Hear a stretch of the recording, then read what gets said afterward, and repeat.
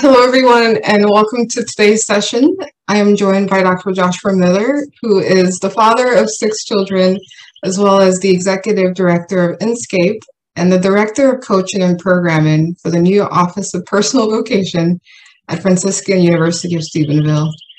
And part of the reason why I'm having him on the show today is he co-authored a book a few years ago called Unrepeatable. And when I read it, as I was starting my journey as a career coach, it really changed my view of how important knowing our personal vocation is. He, as well as many others, developed an assessment called the M Code that we're going to talk about later on today that will help you know not only what are the key areas of your life that have been a current theme. And I don't want to steal his thunder, but but basically using the great fulfillment stories of our lives to help us know what our motivators are to get closer to understanding what God has put us on this earth to do.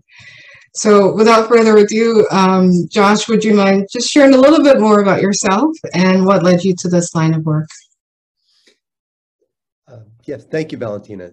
So I grew up in a family where it was a Protestant family and a strong focus upon each individual person's relationship with God and how God creates each individual person for good work, for giving him glory.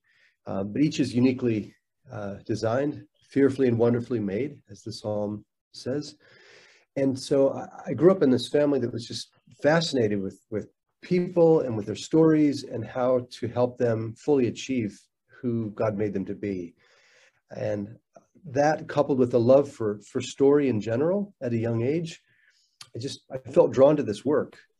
So I graduated high school in 1990, and very soon after that, my father began to train me to do what we called motivational analysis or biography. And that's looking at people's stories of deeply fulfilling activity and tracing the pattern of motivation that's there. Now, I also became Catholic and was very involved in the pro-life movement. And there again, very sensitive to how each child is precious before the Lord.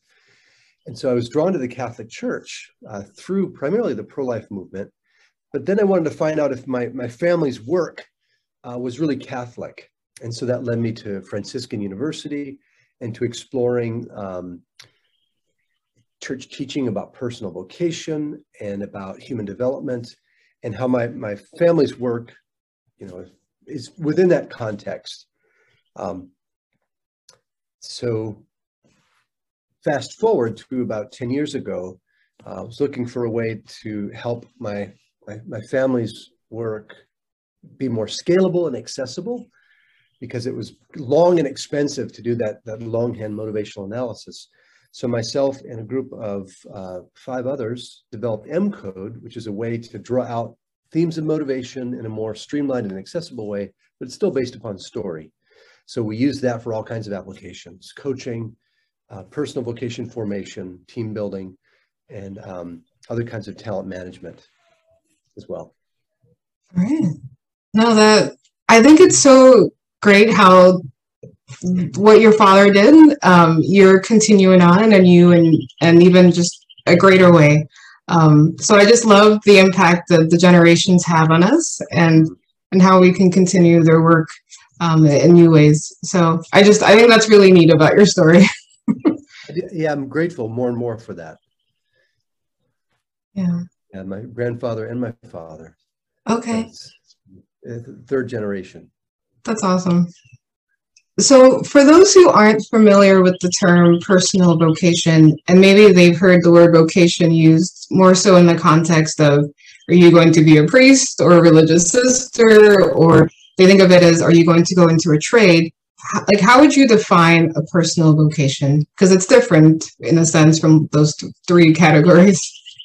It is. You're right. It's a loaded term, and we use it in a whole variety of different ways. So very simply, we believe that personal vocation is God's call to us by name, and that it's always in the now. He calls us at creation. He calls us at our baptism. and in him we live and move and have our being. So he calls us every day. The personal vocation is a unique call by name, but it includes the call to holiness, because of course he wants us to be holy at every moment. It includes the states in life that we're called to, because we have to have a stable way of being in relationship with others, as a state of life is. It includes professional activities as well. Sometimes we think about vocation in terms of profession. So it's really all encompassing and particular. You know, when God calls each of us, he calls us by name, and that includes these other dimensions of vocation that we use. So why is it important for each of us to learn and know what our vocation is? Like, why does it matter? I think ultimately each person hungers for a life of meaning and purpose. Each of us hungers to make a contribution and to give of ourselves. And so it's very critical for us to grapple with God's call to us as persons. Part of the big problem of thinking about vocation just in terms of those other broader categories is that it reduces those categories to just states, and it can take the personal out of it. So for example, I work with a lot of young people, and many of them approach vocation as if it's something down the road to be determined.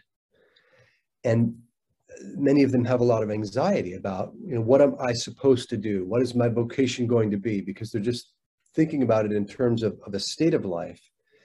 So that creates anxiety, needless anxiety, but it also undercuts the value and the joy and the dignity that they ought to be experiencing as they live their personal vocation in the present moment. So every single semester for the last 11 years, when my colleagues and I help our students to recognize that personal vocation is a call by name that's in the now. Yes, discernment down the road is important. Yes, our state and life decisions are important, but the Lord wants us now. And so when we recognize that today I'm called, you know, I can deal with today, right? And I can be comfortable in the responsibility and the dignity of today. So it's important, one, because God desires us to respond to him in the present moment. He wants us to build his kingdom in the present moment, and wants us to be joy-filled and fruitful as we live for him on a day-to-day basis, responding to his call. It's also the case that whatever state in life vocation we have is going to be informed and permeated with how he's already created us uniquely. So if I'm just thinking about state in life vocation as a kind of function, and not that God calls me to that particularly, then I may be really burdened by that state in life rather than live into it as the unique person that I am.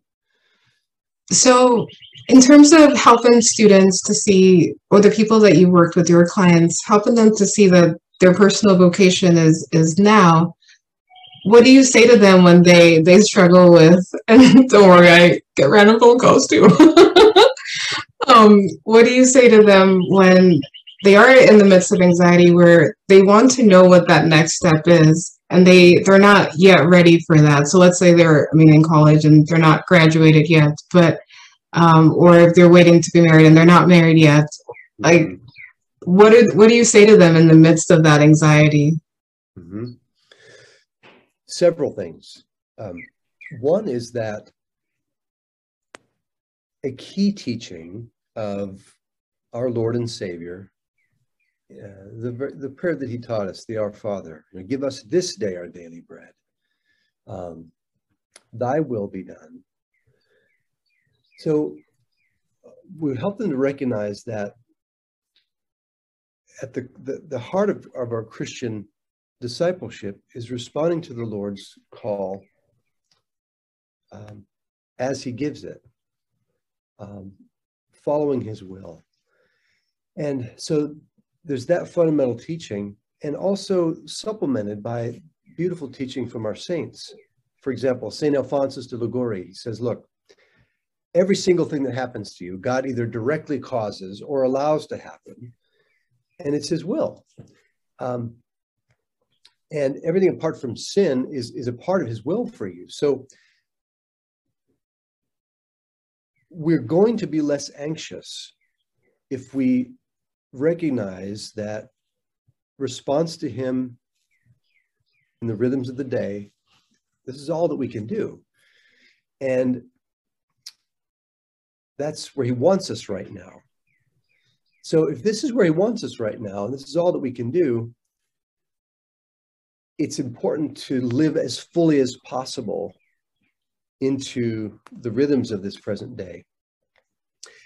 And if we do that well, if we respond well, we will have the muscles of discernment that we need in order to navigate the big questions as they come. I also do this. We also talk about how, particularly through the fulfillment stories, God has already done good things in them, and they're already making a contribution. And they're called to make a contribution. And so it's really to emphasize just the dignity, the glory, the responsibility of what he gives to us on a day-to-day basis. And that is often helpful in reducing anxiety for young people. That makes sense. So related to that, can you explain a little further more, what is the fulfillment story and how it is that people can see the patterns of their life and God's hand in their lives through those stories? God is a God of joy, and he's a God who creates through his words from the very beginning. And so the fulfillment story is simply this. It's recounting activities that we have deeply enjoyed doing and believe we've done well. And that deeply enjoyed doing is not necessarily just in the process of something. Sometimes it's when the activity is finished, sometimes both. But this basic experience of, yeah, I enjoyed doing that. I thought I did it pretty well. And it could come from any sphere of activity whatsoever. So hobbies, sports, relationships, church, really any part of life where we engage, or any time of life. So it's not typical for us to spend time recounting those kinds of stories. At least that's been my experience working with young and older folks. We don't generally spend time reflecting and bringing to mind those stories. But when we do so, something very beautiful is revealed. There's a pattern of design, of consistent design in those stories. So as people share them and they spend time thinking about them, they themselves, as well as the coach listening, will recognize this pattern of behavior, this consistent pattern of behavior that shows up throughout their lives. And 98% of the time, 99% of the time, those stories, because they're about fulfillment, are really about people doing some good. Even if they're not aware of it, they articulate an activity where they made a contribution, they felt good about it. And so what we can do is help people recognize, hey, look at the good that you are. So we can make authentic affirmation on the basis of those stories, as opposed to, everybody getting a gold star, regardless of what they did. So yeah, that's the fulfillment story. And that's really foundational to helping people understand how God has uniquely called them at a natural level. Okay. Level of creation. Can you give us an example then of a couple of fulfillment stories, either that you've heard or seen from the people you worked with, or even your own? Sure. So my lovely wife, Brooke, has all kinds of stories about catalyzing people into fun activity while learning new things and showing competence and pulling people together. So some of her early achievements are just hilarious. But for example, celebrating a friend's birthday party by creating a surprise birthday party, and for one of her high school friends, for example, I recall the story where he was just coming over to her house, and she, got dressed up as if she was an old-fashioned taxi cab driver and created a meal for him and brought all the friends over as well. And they had cool costumes on, and they gave him an evening party, right, with an old-fashioned theme, and she was the old taxi driver. So that's one story.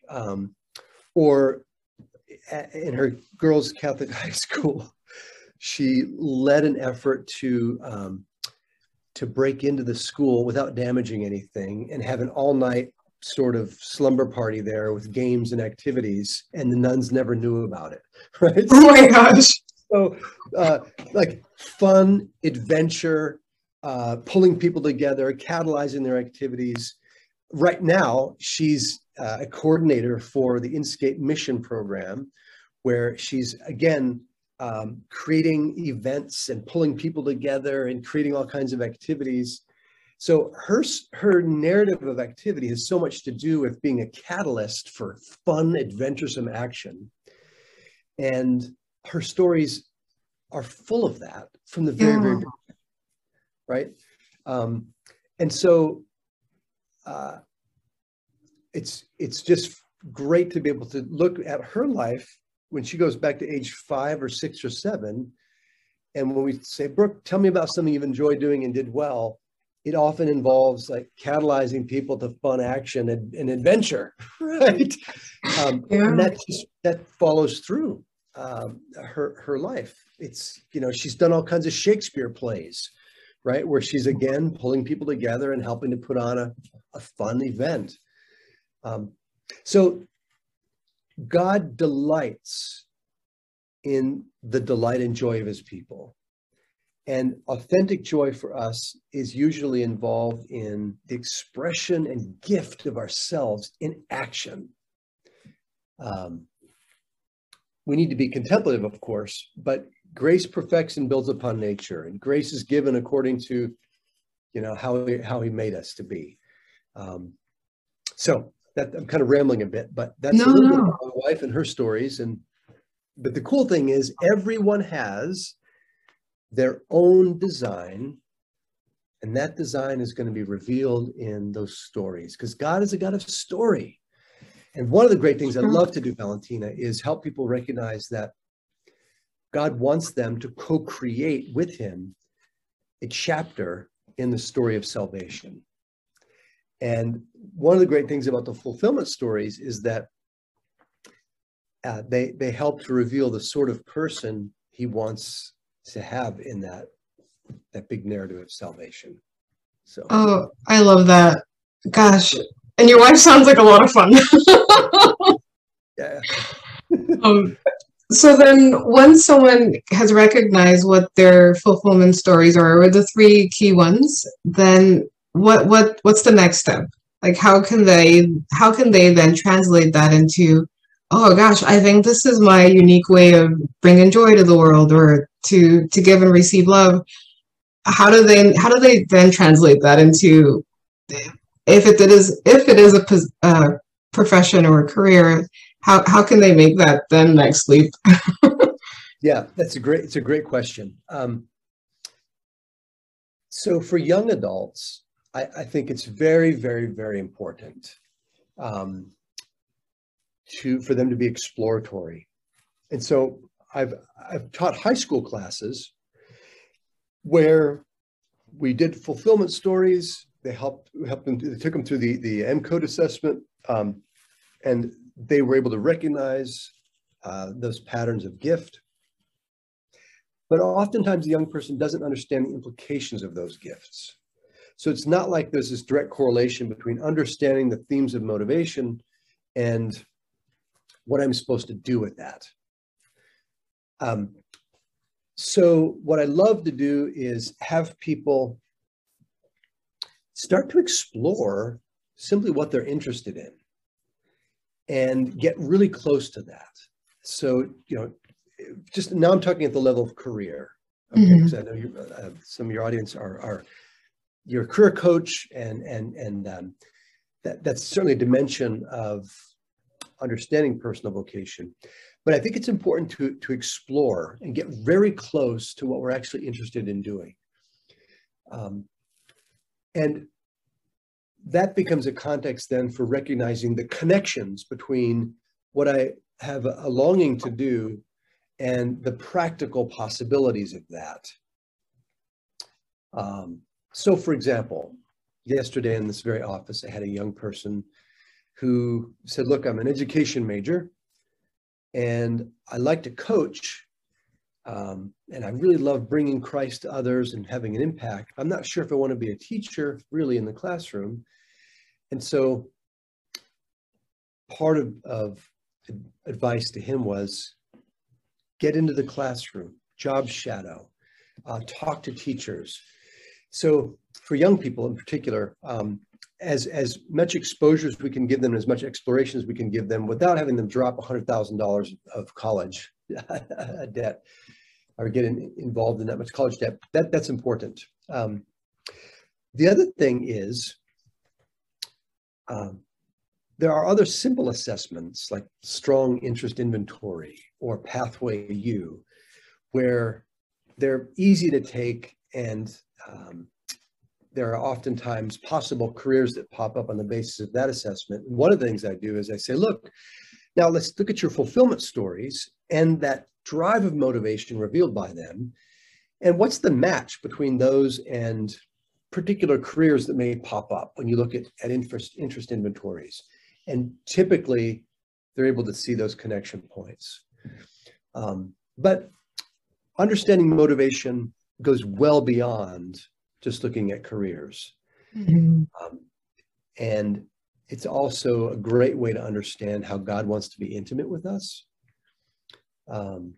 Understanding some of the tension points in life, understanding why certain people I'm drawn towards and other persons kind of irritate me. So there's a lot of implications that come from understanding those innate drives of motivation, besides just career. Yeah, no, and that is a very good point. So related to that, can you give us a couple examples of some motivators that some people might have? Yeah. So now I'll turn to my own self. Back in 6th grade, I lived in East Tennessee, and I loved the study of history and story, always have. And so I was involved in a Tennessee history competition at school, linear grade school, 6th grade. I did well. I went on to the county competition and did well there, and won. And that's one of my stories. And getting a master's degree and a PhD are also some of my stories. Preparing for and teaching a class. So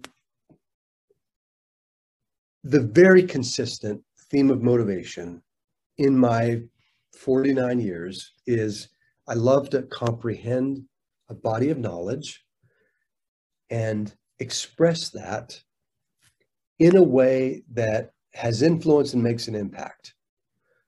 So that through line of understanding, expressing, and making an impact it's like a soul's code. I long for that. I take joy in that, and it continues to be that way. It's this insatiable, irrepressible, enduring drive. So comprehend and express, influence, make an impact. And those are themes, by the way, that we have in the M-Code assessment. Comprehend and express, influence behavior, make an impact. So in my life, they're woven together in the way that I described. Yeah. Those are a few examples. No, that makes sense. And actually, as you were speaking, I was thinking of my own life. And when I took the M-Code assessment, I'm similar in the sense that I love to teach, and it gives me tremendous joy. And I think part of it is helping people come to know something, or to not only learn something, but to use that to I don't know, improve their own lives. Right. And it's just, yeah, when I teach, I feel very different than when I'm, I don't know, doing something else like cleaning, which is, yeah. It has to be done, but yeah. desire. Yeah.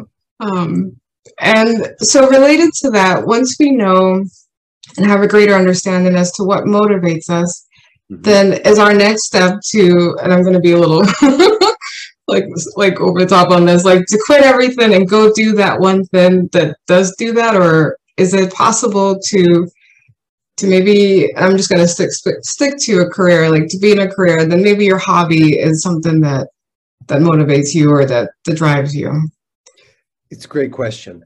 And it's not an answer. Life is complicated, and we have a whole variety of responsibilities. So the thing about understanding motivation is that although there are ideal fits, that's true, ideal jobs, that's true, we can channel and manage motivational energy in a variety of ways. And when we go back to what we were talking about earlier, the Lord has us in the palm of his hands and gives us every day to love him and serve him. Well, we're called to bear our crosses, and we're called to live as fully as possible into the demands of the day, the requirements, the needs of the day that we can. So it's not as if there's just like one place where our motivational energy is going to be satisfied. We live into what we were called to do according to how we're made. So, for example, as a father, I have 6 kids who are extremely different. One of them's in Green Beret training right now. Another one is a sweet kid with intellectual disabilities, and just a whole variety of in between. So I have to be myself as fully as I can to them, serve their needs in the way that I can. So it's a matter of orienting myself as fully as possible to meet the needs of the moment. Sometimes a job, to go back to your specific question, I may need to be in that job for a time, and I can't quit it for whatever reason. So it often is the case that if I'm not satisfied at all motivationally in that position, that having a hobby or a volunteer activity can be a great outlet for fulfilling that. And what that tends to do then is sort of, I can bring the fulfillment I'm experiencing there to other parts of life as well. Yeah. Yeah. No, that makes sense. And so as a person goes through the process of understanding their fulfillment stories, understanding what motivates them, and looking to see where God has placed them in their lives currently, and then maybe what their desires are for the future, that's a lot for a person to do on their own. And we're not called to do it on our own, for sure. Yeah. And so that's something that I really appreciated in your book, Unrepeatable, where you talked about the importance of having a good mentor or a good guide to help people through that discernment process. Can you speak to that a little bit more? It's so vital for us as persons to have other people in our lives who know us and love us and help us to be fully who we're called to be. We're social by nature, and there's no way we can flourish by ourselves. I think today more than ever, we desperately need mentors and others who are accompanying us. So to use the word accompaniment in a very broad sense, those who want to cultivate our development, we need that, and we need to give that, we need to receive that. The current generation of young people are the loneliest, in recorded history. And so I think that having a stance of attentiveness to the people in our sphere of influence is absolutely vital. And for those of us who are struggling to grow and not having mentors, I think that it's also vital for us to pursue mentors. We must be known by name. We must be loved by name. And that's simply what the Lord does for us. And if we're called to love as the Lord does, we have to move beyond thinking of ourselves according to these demographic categories, get to know one another by name, draw out and recognize people's stories. So I'm kind of rambling, Valentina, I'm sorry, but I just want to highlight the fundamental need for having these guides in our lives and being guides for others if we can. Yeah, I wholeheartedly agree with you. And oftentimes I find that when I meet with different men or women, at the end of the conversation, they almost always say the same thing, which is, thank you for listening. Thank you for listening to my story. Thank you for the guidance. Thank you for just being here with me in this. And it's every time they say that, it strikes me because I'm like, wow, like how far of a society have we come to where we have stopped listening to people? And we're in such a rush to share our own opinions and and to have the focus be on us. But oftentimes the greatest way we can love another person is to listen and to be there with them. And like you said, to call them by name and to have them remember that they are seen, known, and loved. So that really, what you said was not rambling, was definitely on point. So thank you. So as we conclude our time together, Dr. Miller, is there any other point that you think people should know about a personal vocation, or anything further you want to share about the M-Code assessment? One thing I'd like to share is that part of the glory and the beauty of helping people recognize their themes of motivational gift from their narrative is that it helps them see that they are a unique and unrepeatable image bearer of Christ, that they're created in a way that has never been done before and never will be again, and that there's a great dignity and responsibility to cultivate who they are for the sake of bringing Christ to the world in a fresh new way. And oftentimes we don't recognize that about ourselves and one another. We think that it's the other person who's the saint, or it's the other person who has all that it takes. And we don't recognize our own dignity or the dignity of others, even at the level of creation. But when we're baptized and we're living in a state of grace, also, there's this priceless, unspeakable almost dignity that each person is. And we're on sacred ground when we are attending to another person, which we ought to be. But we also have to recognize that about ourselves. And it's not pride to see that the Lord made us uniquely and wonderfully, and that we're called to image him in a way that's never been done before. So I just want to stress the sacredness of every single person and how necessary it is for each one to live into their unique vocation and for us to cultivate that. When we do so, we are literally helping persons to write a chapter in salvation history that has never, ever been written before and can't be written by anybody else. That's what the Lord wants. He wants us to, for all eternity, write that chapter and have a chapter in that story that is ours to co-create with him. So I would just like people to dwell on that dignity that other people have and that each one of us has, and to work every day to write that story with the Holy Spirit. Oh, that's beautiful. Thank you. The gift it is to us. Yes, yes. Well, Dr. Miller, thank you for this time together. And if someone wanted to either get your book that you co-authored on Repeatable, or just to learn more about the M Code, where can they go? We have a new website. The old website was inscapevocations.com, but we've opened up a whole new non-for-profit organization called the Inscape Center for Personal Vocation. And so they can go to inscapecenter.org.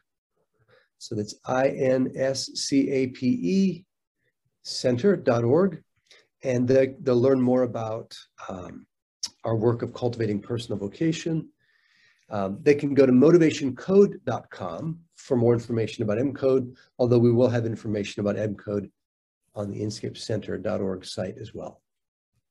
Okay, great. Well, Dr. Miller, thank you again for being with us. I really enjoyed our conversation, and it opened my eyes to just even to look beyond the traditional definition of a personal vocation, of a vocation, and to see that it impacts every aspect of our lives. And it is a way for us to give and receive love in such a unique way. Mm-hmm. So thank you for your time, and thank you all for listening, and I'll see you in the next episode. Bye-bye. Thanks, Valentina.